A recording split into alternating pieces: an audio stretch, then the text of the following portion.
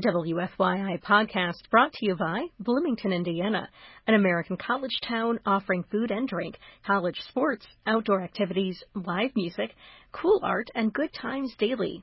Everyone is welcome in Bloomington. More information at visitbloomington.com. What do you feel like doing tonight? I don't know, Ange. What do you feel like doing? Oh, what do you feel like doing tonight? I don't know, Ange. What do you feel like doing? We're back to that, huh? I say to you, what do you feel like doing tonight? And you say back to me, I don't know, what do you feel like doing tonight? Then we wind up sitting around your house with a couple of cans of beer watching a hit parade on television. Let's go to movies. Director! This is a frightened city. Wait for it. Director! Cut! It's time to hear what's good, what's bad, and what's ugly at the cinemas and on DVD. Get ready for a new film talk show, Film Sociology, with WFYI's film guru. Kaiser Soze! No, that's Matthew Sosi. It's such a fine line between stupid and clever, yes. Let's find out how thin the line is. Here's your host, Matthew Sosi. I ain't justifying, but I would sure be lying if I did not admit that what I'm saying right here, right now is something I feel every once in a while. How the people in the fashion magazines and on the radio and TV screens have somehow stolen my dreams.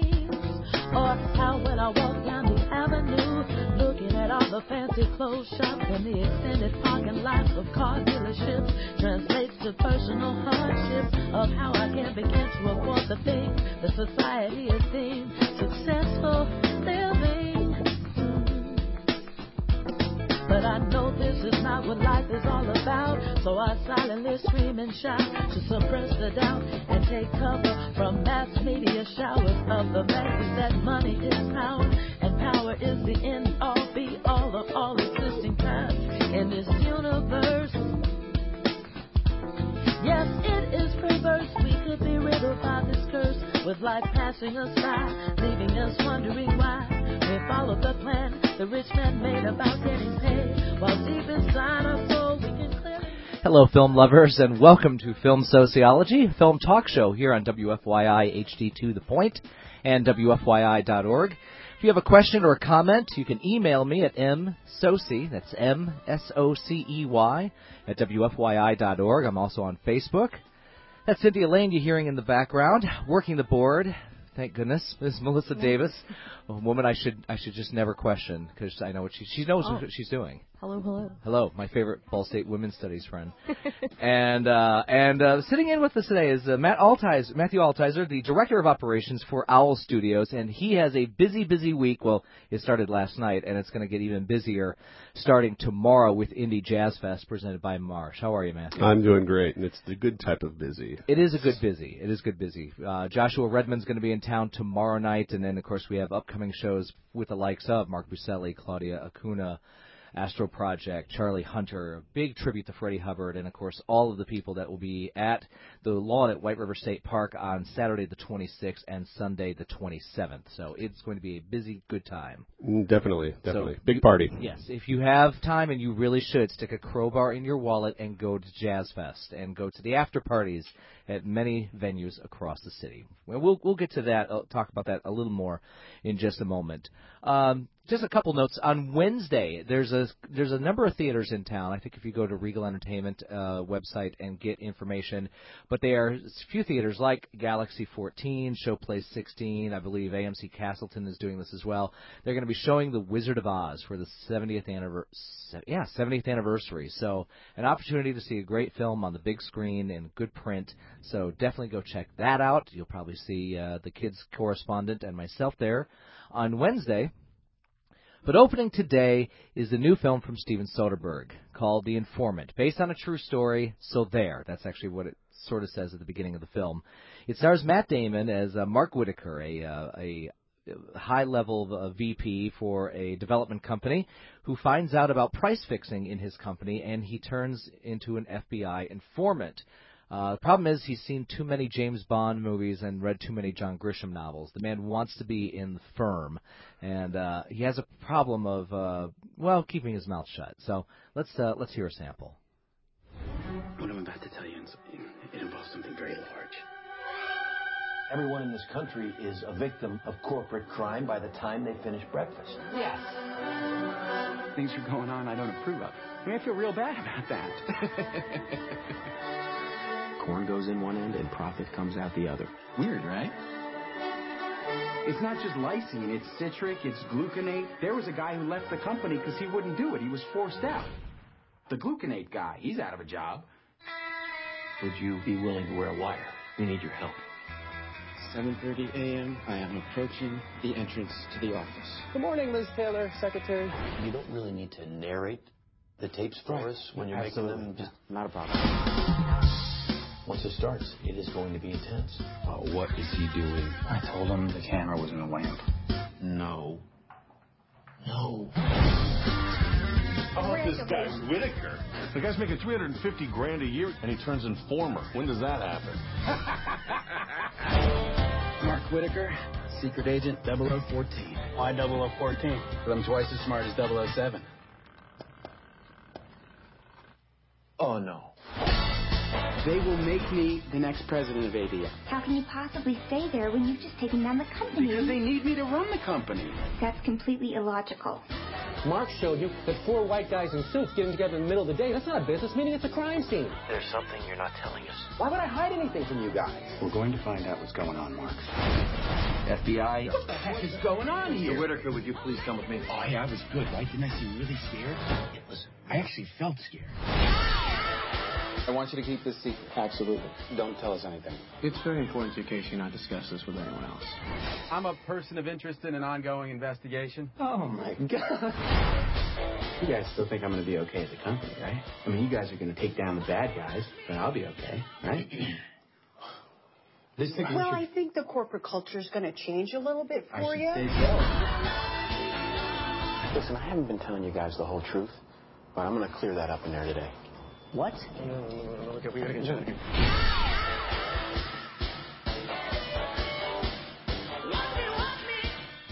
All right, this was a story. It was based on a book and a true story that happened in the mid-'90s. And so it's interesting that this film is coming out now, especially in lieu of everything that's been happening in the last year or so. I think the best way to describe this film from director Steven Soderbergh is basically a Grisham novel, except that the central character is a total idiot, and that's the Damon character. You heard where he's can't keep his mouth shut, and he's telling everybody from his wife to his secretary to the press, and this is a man that really thinks he just wants to get rid of the bad guys so he can take over the company. Thank you. Business majors are still scratching their head on this one. Really funny stuff. And it's interesting with Soderbergh. I was looking back through his career. Of course, they keep pushing this. Is from the director of Ocean's 11, 12, and 13. And, I mean, the guy's a businessman. He's made deals where if he makes something like Ocean's 11, then he can make something like Full Frontal or Solaris. And if he makes Ocean's 12, then he can make something like Bubble and The Good German. And if he can make Ocean's 13, he can make Che. All 4 hours of it, and The Girlfriend Experience, and this film, and it's a very dry film as far as humor. I think it's really funny on Damon's part. He's obviously the best thing about it. He's got a series of internal monologues which are just completely random, which apparently I guess you do when you're in situations like work or play or life. So. Yeah, really, really enjoyed it. I was not that crazy about. Well, I was not crazy about the second half of Che. So I think this is an upswing for Soderbergh. I'm not sure how the public's going to take this because he's also got a lot of secrets that he eventually will let out. And there's a number of comics in this. There's a certain morning show in this town in which I think they've had every comic that was in this film, from John Zaney and. Patton Oswalt has a small role. The younger brother from Arrested Development is in this as well. And Scott Bakula. Nice to see Bakula back again. This is actually one of his better roles. Then again, can you think of a more recent role, Scott Bakula? I don't think so. See, there you go. Yeah.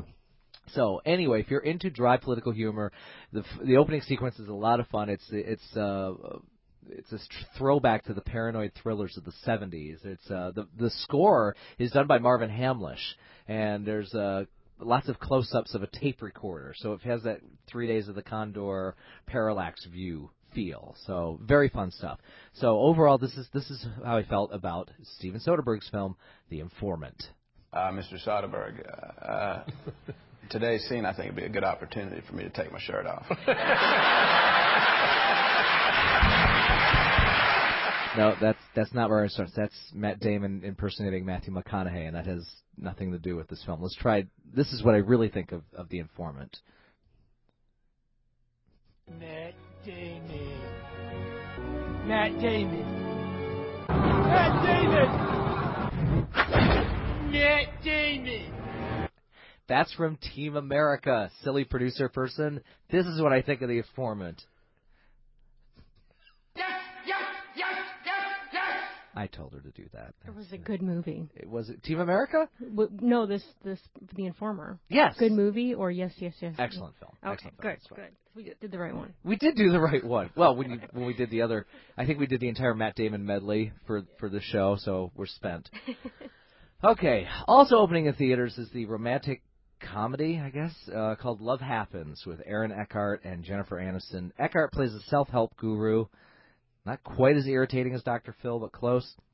And he runs across Jennifer Aniston, who runs a florist. And don't you wish all florist owners look like Jennifer Aniston? Ha, ha, ha. Here's a big shocker. The self-help guru who has troubles of his own. Because I think there have been enough films with lawyers and psychiatrists having troubles of their own. Give this a listen. Without further ado, Burt Ryan. I'm feeling okay. How are you? This is your moment. TV, radio, publishing. Like Learjets? You know that's not why I wrote it. You do know that you're helping people. So tell me, what motivated the book? My wife died 3 years ago. Never intended for anyone to actually read it. The only thing separating you and me is in your head. Sorry. Would you like to have a cup of coffee? I've never been on a date with someone who has a cardboard cutout of themselves. Oh, is it really good for the carpool lane? How long have you been at this? Oh, I finally got up the guts a couple of years ago to open my own shop. May I just point out, now you're dating some guy who's not even going to be in town for 72 hours? I like him. You ask me what I want. Still trying to wrap my head around what your thing is. It's a long story. Yeah, but isn't that your whole thing, talking about it? Thank you for the drink. Yeah. Thanks. You tend to fall for these guys with expiration dates right on their forehead. Am I being too harsh? Yeah. When are you going to stop lying, son? You have to give yourself permission to start living your life again. You're right.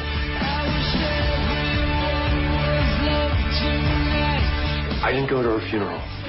So everything in your book. I couldn't do any of it at all. Can I say something? With the acknowledgement that my life is an experiment in really bad decisions. You really messed up.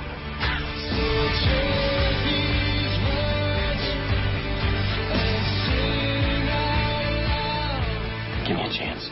Will you do that for me? Yes, she would. Marty. Sorry.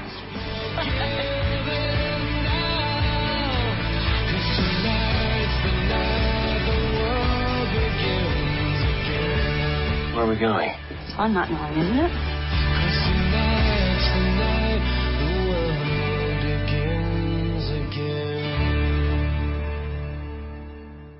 Okay. No, it's not Sleepless in Seattle. It just happens to be in the same city. I don't know if you've seen the trailers for this. I personally have issues with really loud, blowhole, self-help people. You know who I'm talking about, Oprah. That being said, it's not a psychotic romantic comedy. I was worried it was going to be one of those, like How to Lose a Guy in 10 Days and Little Black Book. And yeah, I just made my producer's skin crawl at those said titles. Me too, m'lady. But no, this is one where, this is the man with all the answers who has troubles of his own. Basically, we find out his wife was killed in a car wreck, and he hasn't really dealt with it, and it just starts to unravel as the film goes on. Martin Sheen shows up as the father-in-law in this particular picture. Couple things this is one of those films that little technical things started getting in the way. For instance, there's a famous scene in the film that's used in the trailer where that people walk over hot coals inside a hotel suite. Now, unless you have a ventilation system like Weber Grill, I don't see that happening. I've actually done the hot coal thing. That was outside. So I don't know what hotel is going to let you have burning hot coals in the middle of one of their showcase rooms. Call me crazy. The Sybaris. No, sorry. You know what? You spoke up pretty quick on that. Do we have to bring up Sybaris stuff? No. I couldn't resist. I know. I'll bring up Saw later. Anyway, sorry, long story.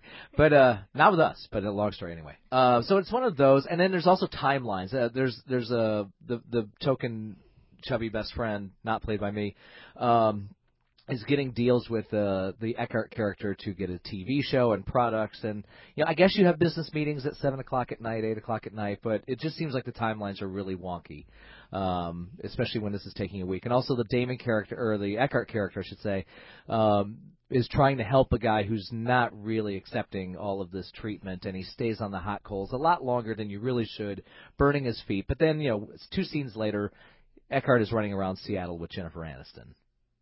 I'm sorry, but if your feet are burnt to a particular crisp, so it's little things like that get in the way. By the way, John Carroll Lynch is in this. That's one of my favorite that guys. He was Norm from Fargo and the barber from Gran Torino. He's the skeptical person attending this self-help seminar because of the death of his son. He's good.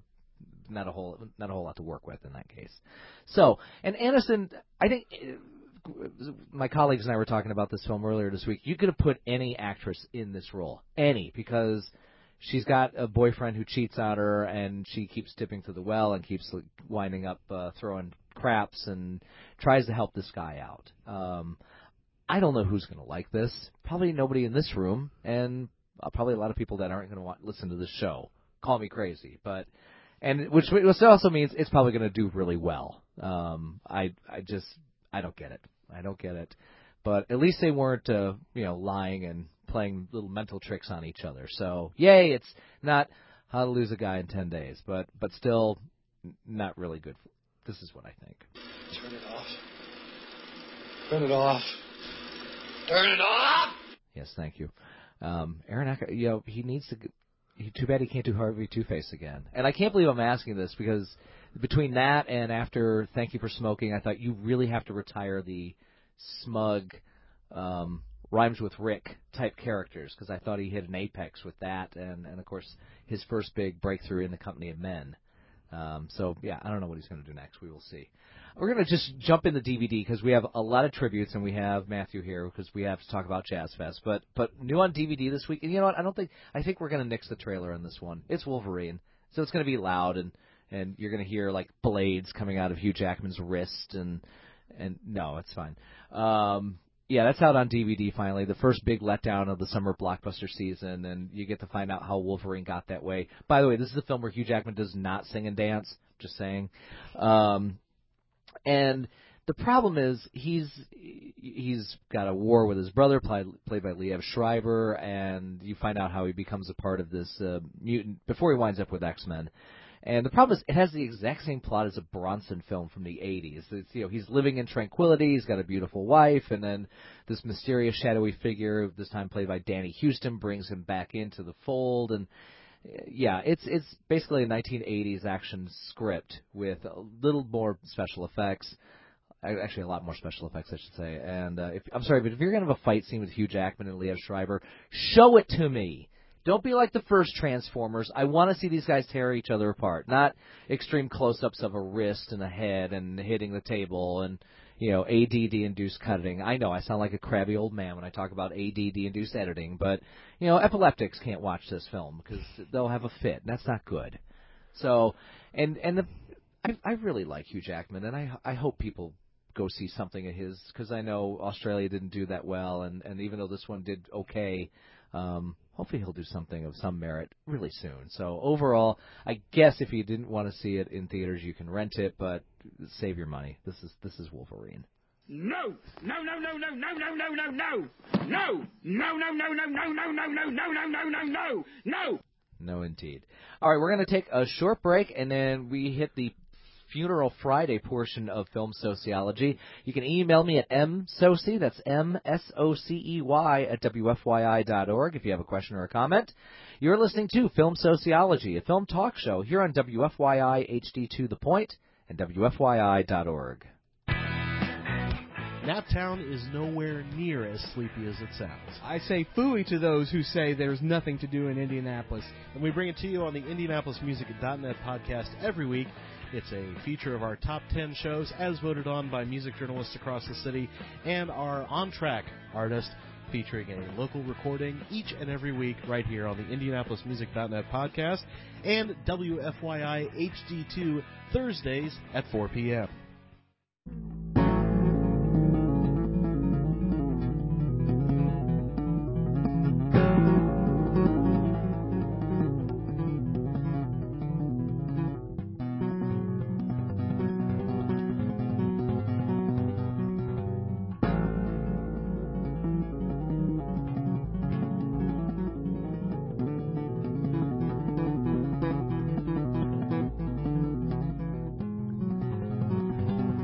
No, this is not bass talk. I think we're going to get in trouble with another station because, no, this is actually Garage Mahal, and they're going to be playing Tuesday night at the Vogue as part of Jam Band Night with the Twin Cats and Charlie Hunter. And, yeah, Garage Mahal, of course, you can hear on Owl Studios. Matthew Altizer is sitting in with us. Thank you for providing the music for us today. Oh, it's no problem at all. This is going to be a fun night. I can't remember the last time Charlie Hunter was in town. Was he play? Did he play at the Kitchen? It might have been last year or something. I think he played. So this is with his duo. So oh, really? Him and drums. Yeah. It's going to be pretty impressive. Wow. So that's going to be a fun night. That is Tuesday night. So you get your running shoes on because at the Vogue that night is Twin Cats, Garage Mahal, and Charlie Hunter. And then also that night at the Kitchen is the Mark Buscelli CD release concert featuring the Buscelli-Weller Ave Jazz Orchestra and Mark's new album, An Old Soul, which you can read about online and go to nuvo.net and pick up the print issue as well. So lots of good times. You're gonna be at both. You're a busy man. I'll be there for both of them. Cool. Somehow it'll happen. It will happen. Well, this is Film Sociology. I'm your host, Matthew Socey, and, I thought I only did funeral stuff material, death notices on the Blues Show, but no, we had a big spread of various deaths in the last week or so, and under peer pressure, I decided to open things up in the segment with the Swayze. Yes, I know. Under peer pressure. Yeah, because I knew if I started with Larry Gelbart, who died first, I would get considerable grief from my wonderful producer. That would be you, Melissa. So, okay. You know what? And it's funny because there are obviously girl films with Swayze and there are guy films with Swayze, and of course I pulled a clip from one of the guy movies, City of Hope, or Next of Kin. If it was a visual show, I would have the scene where he's chasing Helen Hunt while playing a fiddle at the same time, but we don't have that clip. Yes, I know he did Dirty Dancing and he did Ghost, but he also did Point Break, which, by the way, you need a 12-pack to watch that, and then while you're at it, watch Roadhouse, because they're both 100% adrenaline. Let's play the clip. This is and I'm surprised theater students haven't used this yet for an audition, but here's the Swayze. Anybody else here dealing? I'm telling you straight. It's my way or the highway. So anybody wants to walk, do it now.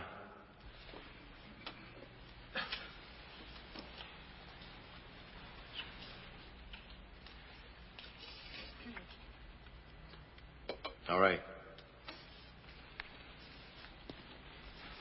People who really want to have a good time won't come to a slaughterhouse.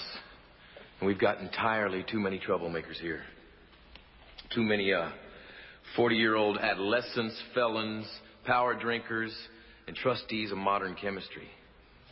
It's going to change. And that sure sounds good. But a lot of the guys who come in here, we can't handle one-on-one. Even two-on-one. Don't worry about it. All you have to do is follow 3 simple rules. 1, never underestimate your opponent. Expect the unexpected. 2, take it outside. Never start anything inside the bar unless it's absolutely necessary. And 3, be nice. Come on. If somebody gets in your face and calls you I want you to be nice. Okay. Ask him to walk, but be nice. If he won't walk, walk him, but be nice. If you can't walk him, one of the others will help you, and you'll both be nice. I want you to remember that it's a job. It's nothing personal. Uh-huh. Ain't called a current personal? No. It's 2 nouns combined to elicit a prescribed response. So I wonder if somebody calls my mama a whore. Is she? I want you to be nice until it's time to not be nice. Well, how are we supposed to know when that is? You won't. I'll let you know. You are the bouncers, I am the cooler. All you have to do is watch my back and each other's. Take out the trash. 1, 2, 3. Thank you, Patrick. Words to live by. Later we'll be feathering our hair and doing Tai Chi outside shirtless. And remember, pain don't hurt. Well, come on. Nobody puts Dalton in a corner either. He'll kick you in the face. You know, there were a couple that we were talking earlier. I was skeptical about Swayze as an actor because, yeah, obviously the whole dancing thing and then Ghost. And I didn't see Roadhouse when it first opened, but I remember when he hosted Saturday Night Live. And I think a lot of people obviously remember the Chippendale sketch, which introduced the world to Chris Farley. Say that for what it's worth. But that was all. We'll talk about him later, much later. Much later. The snark. Hey, come on, let's talk about Patrick. But yeah, he's very funny in that. But there was also Dirty Square Dancing, and there was one I always remember is they did a send off of Ghost. And Victoria Jackson is in his bad black wig as Demi Moore, and he, of course, shows up, and he's trying to warn her. And Victoria Jackson's just sitting around the house, picking her nose, scratching her butt, and he's completely grossed out, like, God, you did that when I was alive, and I'm not going to help you, and that was it. So I have to give it to him for poking fun at himself for that. And then, of course, props for appearing in drag in To Wong Fu, Thanks for Everything, Julie Newmar. You know, a better film, I think, if The Adventures of Priscilla, the Queen of the Desert hadn't been made. But props to him for that. And, you know, John Leguizamo, of course, and Wesley Snipes, even though he didn't get taxed for working on Wong Fu. So anyway, Patrick, thank you for all the work. And you know, you're always going to be a part of Soft Rock Radio, whether you like it or not. All right, let's move on to I know, the snark. That's me. Can't count out Ghost. No, I'm not counting out Ghost. Movie. It's Oscar Best Picture material. Mm-hmm. It's not one of the top 5 Best Pictures. Well, no, not in the world of history, you know. No, but I mean, that's a very emotional film, I think. Is. And I think he really captures the beauty of, I don't know. Actually, do you know who the director originally wanted for that? Who? Kevin Kline. Oh. So which meant Swayze he had to fight to get that role. So I say bully for him. I like Patrick Swayze because I'm thinking of Kevin Kline would have taken a really soft, emotional, sweet touch to that, you know, and Patrick Swayze made it a little more masculine, like he was fighting with that like sensitivity. Sure. I liked it. I thought it was a beautiful movie. Did you ever see Skate Town, USA? I did not. I did. Wow. I'm snarky, but I saw that film and you didn't. I didn't see that. Okay, we need to find you DVD copies of Skate Town, USA and Roller Boogie. All right. Okay, so that's, or unless you have it, 1630 North Meridian Street. Bring them Please by. send it our way. You know, the intern never brought in the room for me. I'm kind of miffed about that. Do we still have his contact info? Kids. Yeah, well, we can find him. Let's find him. We can track him down. All right, we'll do that. Okay, also passing this week was writer Larry Gelbart, who's best known obviously for creating MASH. He also did the book for A Funny Thing Happened on the Way to the Forum, but he also wrote one of the funniest films of all time. Not number 2 on the AFI list. I know, right behind some like it hot, but still funny nonetheless. Here's a scene from Tootsie. Michael, would you wait outside, please? I'm talking to the coast. This is a coast, too, George. New York is a coast, too. Oh, boy. Cy, are you... Cy? God, look what you... Margaret, get him back, will you? I cut myself off. Now, what is it, Michael? Terry Bishop is doing Iceman Cometh, right? Didn't you promise to send me up for that part? Am I wrong? Didn't you tell me I was gonna get a reading for that part? Aren't you my agent too? Stuart Pressman wants a name, Michael. Oh, I see. Terry Bishop is a name. No. Michael Dorsey is a name. When you want to send a steak back, Michael Dorsey is a name. Okay. Wait. You always do this to me. It's a rotten thing to say, and I know it. Let me start all over again. Terry Bishop is on a soap opera. Millions of people watch him every day. He's known. And that qualifies him to ruin Iceman Cometh? You know, I can act circles around that guy. I already played that part in Minneapolis. What's a name? That's his affair, okay? I know this is going to disgust you, Michael, but a lot of people are in this business to make money. Well, don't make me out like I'm some flake, George. I am in this business to make money, too. Really? Yes. Harlem Theater for the Blind, Strindberg in the Park, the People's Workshop at Syracuse. Okay, now wait a minute. I did 9 plays in 8 months up at Syracuse. I happen to get great reviews from the New York critics. Not that that's why I did it. Well, of course not. God forbid you should lose your standing as a cult failure. You think I'm a failure, George? Is that what you're saying to me? I will not get sucked into this conversation, Michael. Okay. I will not. Okay, look, I sent you a play to read that my roommate wrote.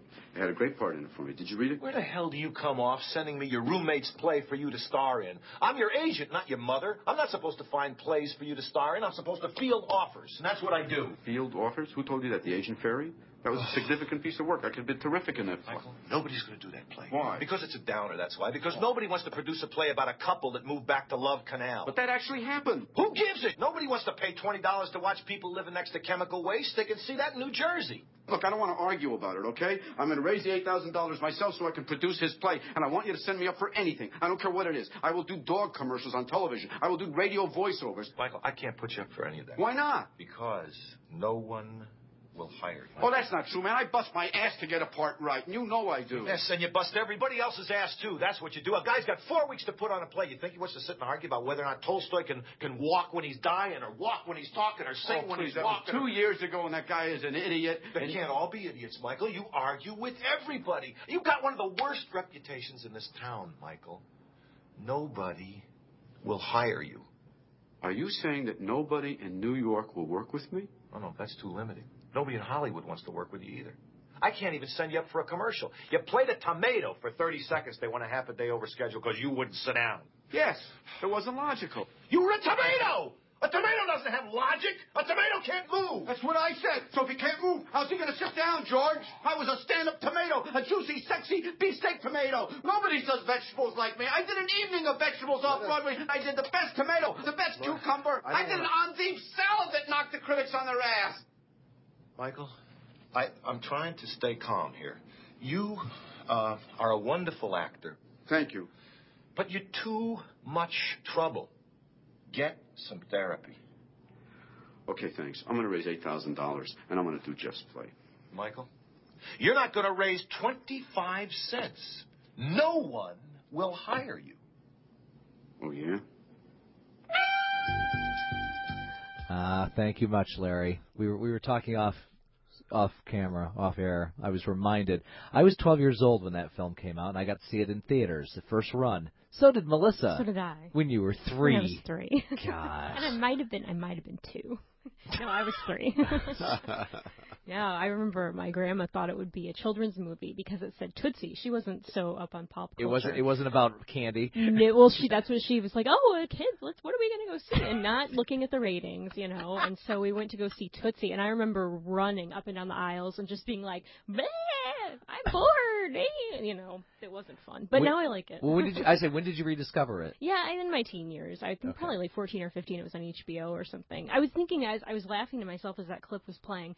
I don't want to ruin this for anyone. Yeah, let's not. Okay. No, but I love it when he's taking off the eyelashes and the final scene. It's not the final scene, but when he takes the eyelash.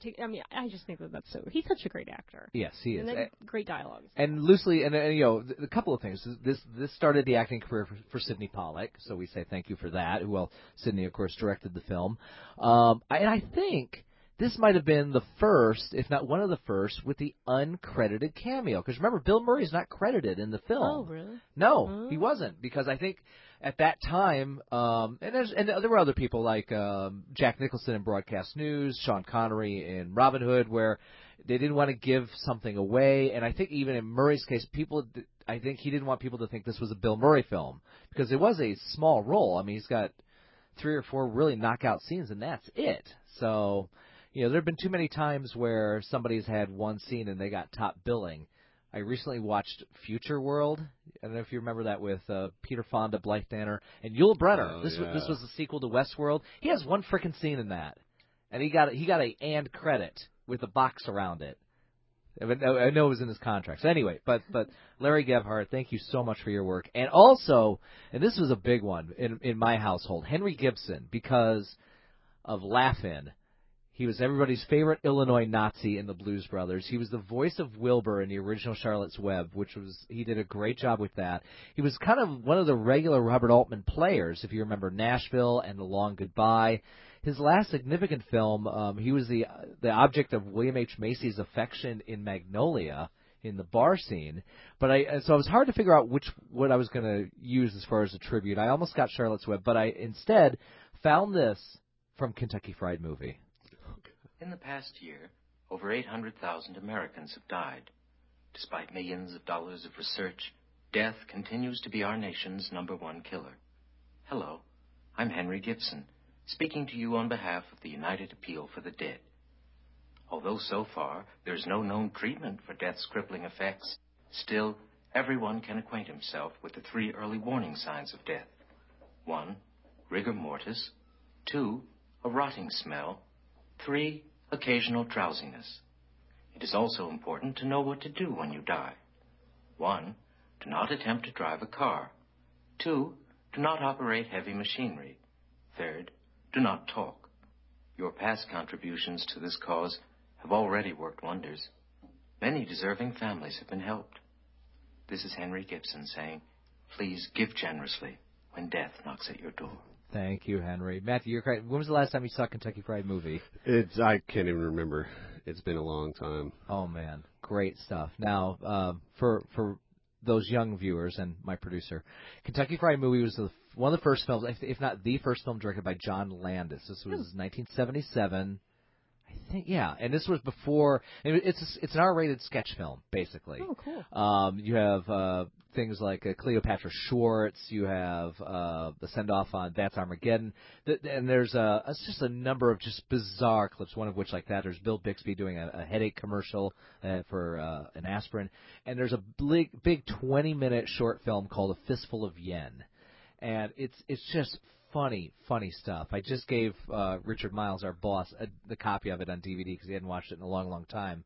So I think we'll add that to your Send it to me. Yes, your Netflix account. After that. So, and this is for entertainment purposes only, folks. I'm not a Netflix provider. Just don't bother me. This is the very interesting guy. No, that was Artie Johnson. Artie Johnson. Yeah, laughing. Okay. Whoops. Well, you mentioned grandparents. When I was a kid, and my folks would ship me out to Jersey for the summer, and I'd spend time with my grandmother. They had reruns of Laugh-In on every night. I saw about a month's worth of Laugh-Ins when I was a kid, and not just watching Goldie Hawn painted and dancing, but just there was Artie Johnson and Ruth Buzzy and Alan Suze and all these guys, and Henry was a part of it. So everybody hold their flower and take a bow. A poem by Henry Gibson. No, I remember Nick at Night in the 80s. They would air that almost every day, and that's how I think a lot of people in my generation got accustomed to Laugh-In. And it's one of the first sketch comedy things. Absolutely. That was fast and fun. Amazing. Fun stuff. And if you watch it back now, so political. It's huge. So interesting. I don't know. It's really cool. And they didn't get in trouble as much as, say, the Smothers Brothers, which is the famous. They got loads of trouble with the networks and sponsors over their stuff. But yeah, they did it with a big laugh. They did. That's why huge. Maybe, And remember, this was a show that had Nick. They didn't mind having Nixon and John Wayne on. That's kind of a big deal with these ascot wearing hippies. So right, especially, can you imagine that back then? Nixon. I don't know. It's just that was a huge deal. That's people talk about Obama and Gore and did Bush? No, Bush didn't. But John Kerry and John McCain. I was like, who's the loser last year? But, the politicians are now doing the talk show circuit. But I think Richard Nixon doing 5 seconds on Laugh-In, that was a huge deal. Huge deal. So, Henry, we miss you. And I know I'm going to be watching Charlotte's Web at home. And I like the original, and I like the remake. Each have their own strengths and weaknesses, and I think we'll break that down on a future Film Sociology, because we can. And finally, Mary Travers, known as the Mary from Peter, Paul, and Mary, died. And I almost brought some music in. However, I did remember this clip from Meet the Parents. You like Peter, Paul, and Mary? Yes, I do. I'm a big fan.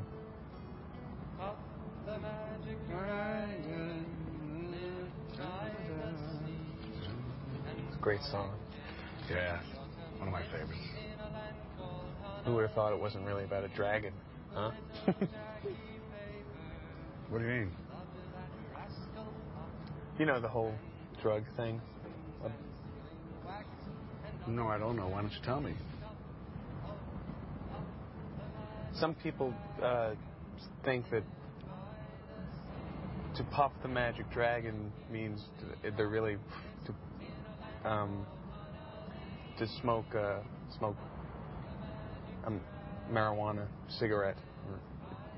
Well, Puff's just the name of the boy's magical dragon. Right.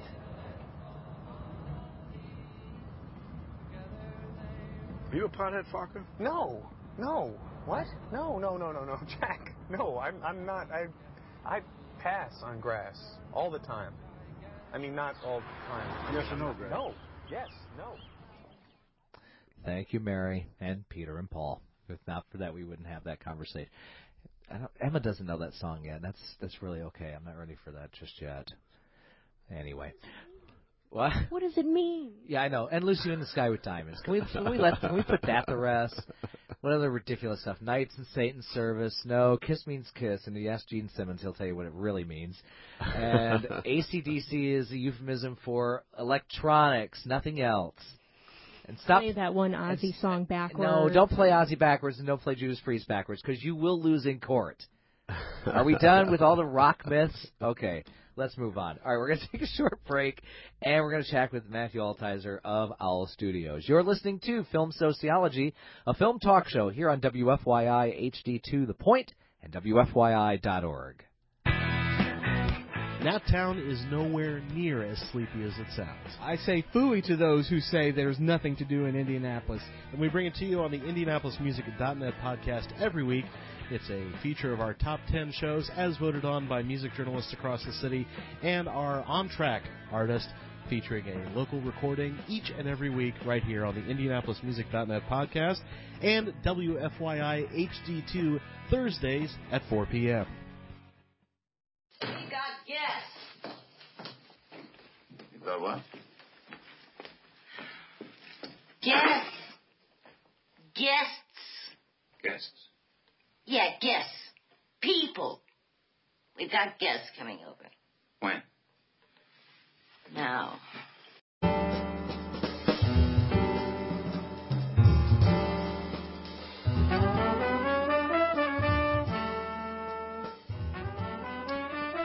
You're hearing Derek Gardner and the Jazz Prophets. They're going to be performing Saturday night, or Saturday afternoon, Matthew.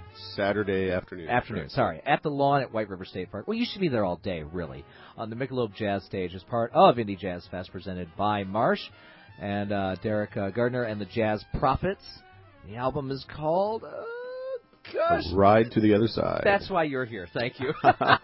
Welcome back to Film Sociology, a film talk show here on WFYI HD2 The Point and WFYI.org. If you have a question or a comment, or if you're Derek Gardner and you're going to ream me out for not knowing your album title, you can email me at msoci@WFYI.org. I do have to say one programming note.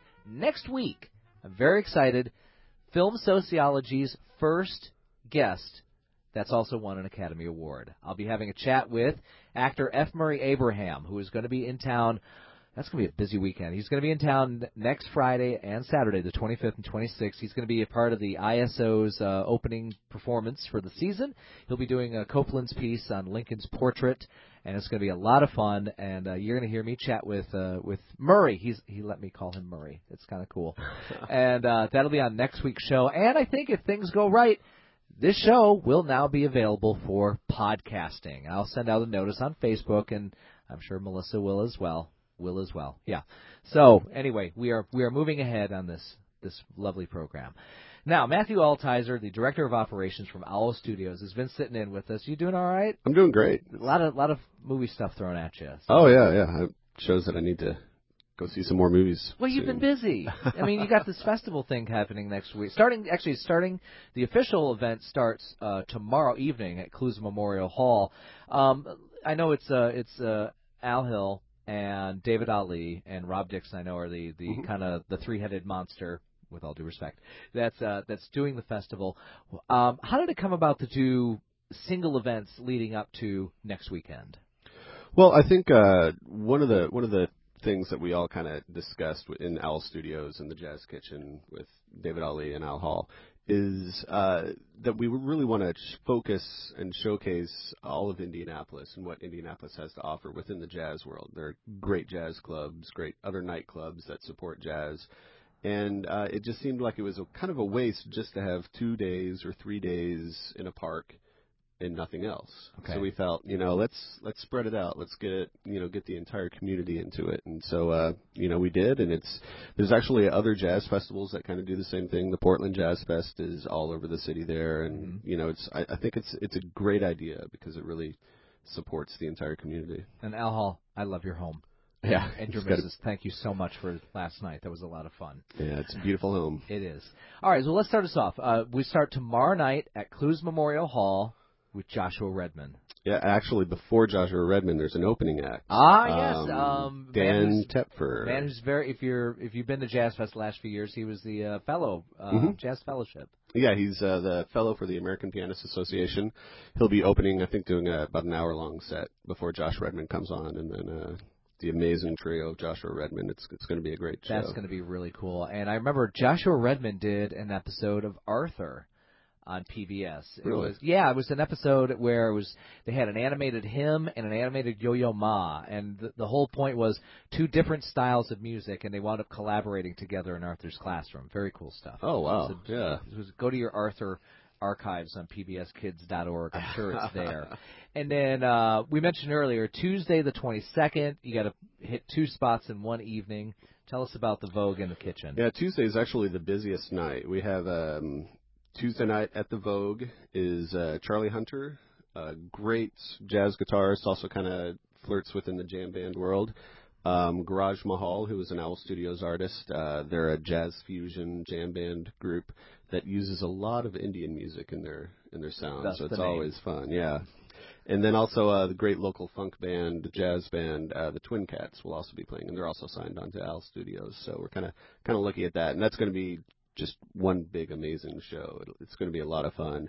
We're really excited about being in the Vogue because it's great performance. Yeah, because you said earlier, there's a number of venues that are going to do after sets as well on the weekend, and of course, yeah, the fact that you can get a sizable club like the Vogue to have something like this, because this does also, I mean, this fits in their itinerary as far as material, and this is going to be a fun night, and it shows the diversity of jazz. It really does, yeah. I mean, it's the jam band world really is an offshoot of jazz in many aspects, and so we're kind of happy that this Jazz Fest is all about jazz. We sorry to say, because I know you're a blues fan, we don't have any blues artists or anything like that. No, I'm not complaining. I think in the past, and this is no slight on the former powers that be, but I know it's common practice for a lot of festivals to branch out and put in acts that maybe would draw in people that wouldn't set foot in a jazz central stage, on a jazz stage to begin with.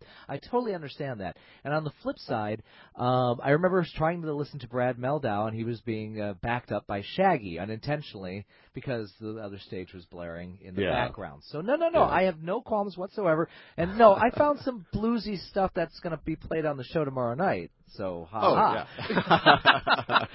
there's some Branford and some Poncho and some Bill Langton, and I think there's a Melvin Ryan tune I can get away with. So no, I have no issue with.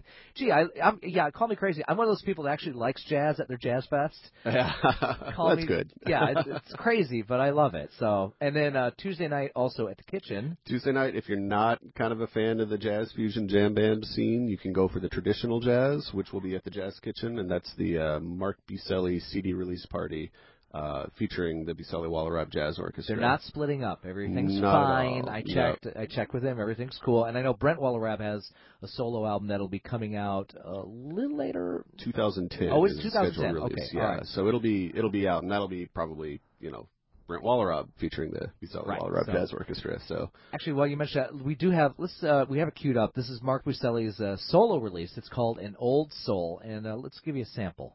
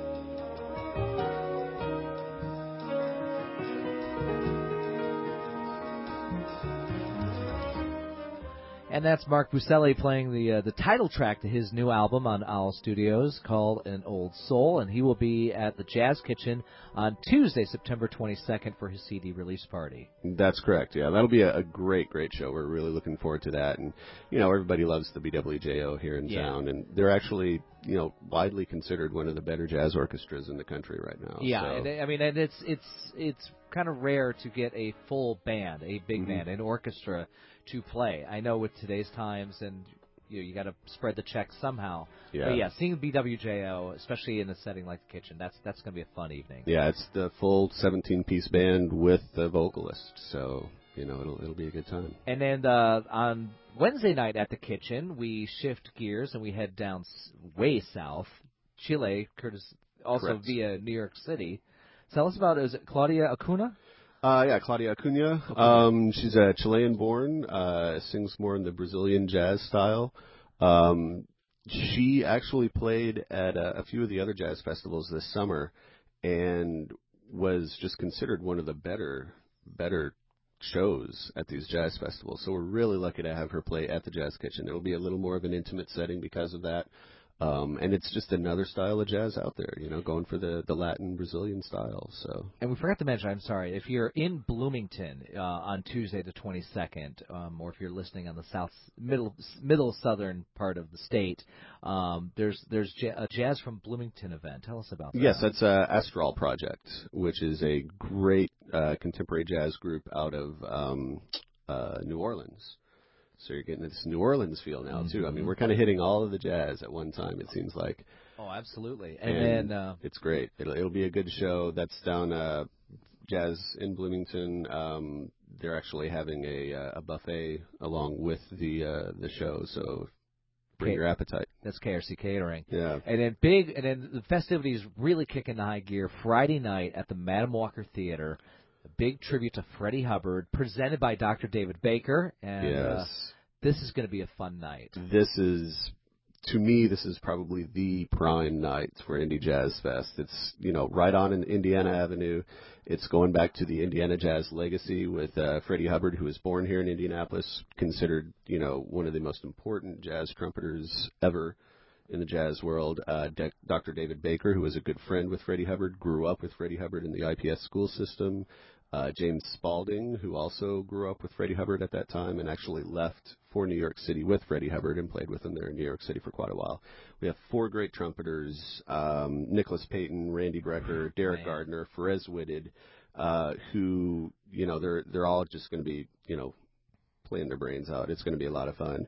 You have Steve Ali, great pianist, Rufus Reed, who is an amazing bassist. Rob Dixon will be sitting in. Vincent Gardner, who is Derek's brother. Yes. Vincent Gardner is a trombone player who actually plays in the Lincoln Center Jazz Orchestra. And then also Donald Edwards on drums. So it'll be a great show. Big night. Definitely worth checking out. And then, of course, Saturday the 26th, Sunday the 27th at the Lawn at White River State Park. I have to say, with the trio taking over the festival, I know the Jazz Fest used to be in June. They pushed it back to September, and I think people were anticipating what kind of lineup there was going to be. And I have to say, I was impressed that there were more national artists in this year's lineup than I expected, especially first time out for the trio to take over the fest. Oh yeah, it's that's one of the best things about having a jazz club and a record label running this jazz festival is that we have the connections to pull in the big artists, the great jazz artists, and we've done it. It's going to be a great time. So let's start with the Michelob Jazz Stage on Saturday, and this is a cool thing. There's some high school bands that are going to get an opportunity to shine on a festival stage. Exactly. The IPS All City Jazz Band has been brought back. It's one of the big things with Indie Jazz Fest is we are stressing jazz education and music education in the IPS school system and other school systems in central Indiana. So we have them playing, in addition to Bill Langton, Derek Gardner and the Jazz Prophets, who you heard earlier, Pancho Sanchez. He's back. That's cool. Yeah, that's going to be a great time. Yep. Soul Alive, who I think played 2 years ago or 3 IMC'd years ago. It was 2 years ago. Yeah, 2 years ago. Yeah, and that's, they're just a great band to be around. And then the wonderful Branford Marsalis. I mean, what a way to end the night on Saturday. I know. Do we know what he's doing this time around? It's a trio. Really? He actually had an album come out not too long ago, and so it'll be based off of that album. Oh, I think it's a trio. Maybe it's a quartet. It's either quartet or trio. Okay. And actually, Branford Marsalis played at the Montreal Jazz Festival, and he was voted the best show at the Montreal Jazz Festival. There you go. And then at the Owl Studios Jazz Club that day on Saturday. We have Brandon Meeks, great local bassist, 2 Indiana jazz legends, Clifford Ratliff and Melvin Ryan playing, and then the amazing Frank Glover with his new group Kilo. That's going to be really cool. His album is out or will be out? Well, this new group Kilo, he's recording in October with a full orchestra. Really? Yeah, it's his jazz quartet with full orchestra being recorded will be released next year. Okay. Yeah. And then let's quickly get through Sunday the 27th on the Michelob Jazz Stage. We have the Fort Wayne Snyder High School Band and the Ben Davis High School Band. Those were the 2 winners at the Ball State University Jazz Festival last year. Ball State, holla! Yeah. Hannah Neal, which is Kenny Phelps' new group. This is their CD release. And cool. The band is awesome. Yellow Jackets type music. It's going to be really cool. Perez Whitted, who's recently signed on Owl Studios. Cool. Kurt Elling, great vocalist. Fine jazz vocalist. And yes, guys sing jazz too, and I think Kurt's a great example of that. He does it. Steve Ali Big Band will be playing, and then I'm really excited to see Marcus Miller play. Yeah. That's going to be awesome. Played with Miles Davis, and of course is a solo artist in his own right, obviously. And then on the Owl Studios Jazz Club stage, we have Sarah Scarborough, great local vocalist.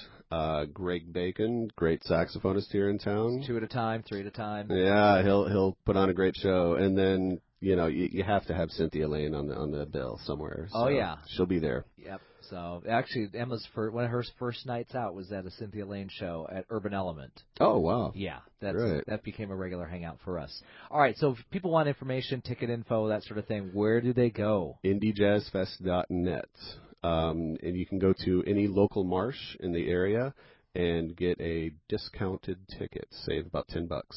Okay, and maybe we'll have to bring you back on to talk about Round Midnight and Bird and Paris. Oh, I'd love to. Straight No Chaser. Oh, yeah. That was the plan, but I wanted to talk about the fest. So yeah, anytime. Let me know. I'll be back. Thank you, man. What else is coming out for 2010 at Owl Studios? Owl Studios, well, we have the the Brent Waller-Robb album. Frank Glover and Kilo. Perez Whitted will be releasing an album. Garage Mahal will be releasing an album. Rob Dixon's working on a new project. It's great. Okay. Well, Matthew Altizer, thank you so much. I will see you very soon. Definitely.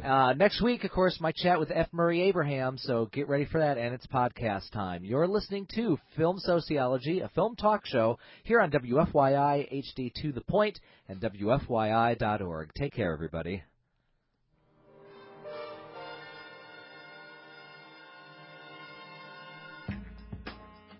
Silent Green is people! Zardoz has spoken.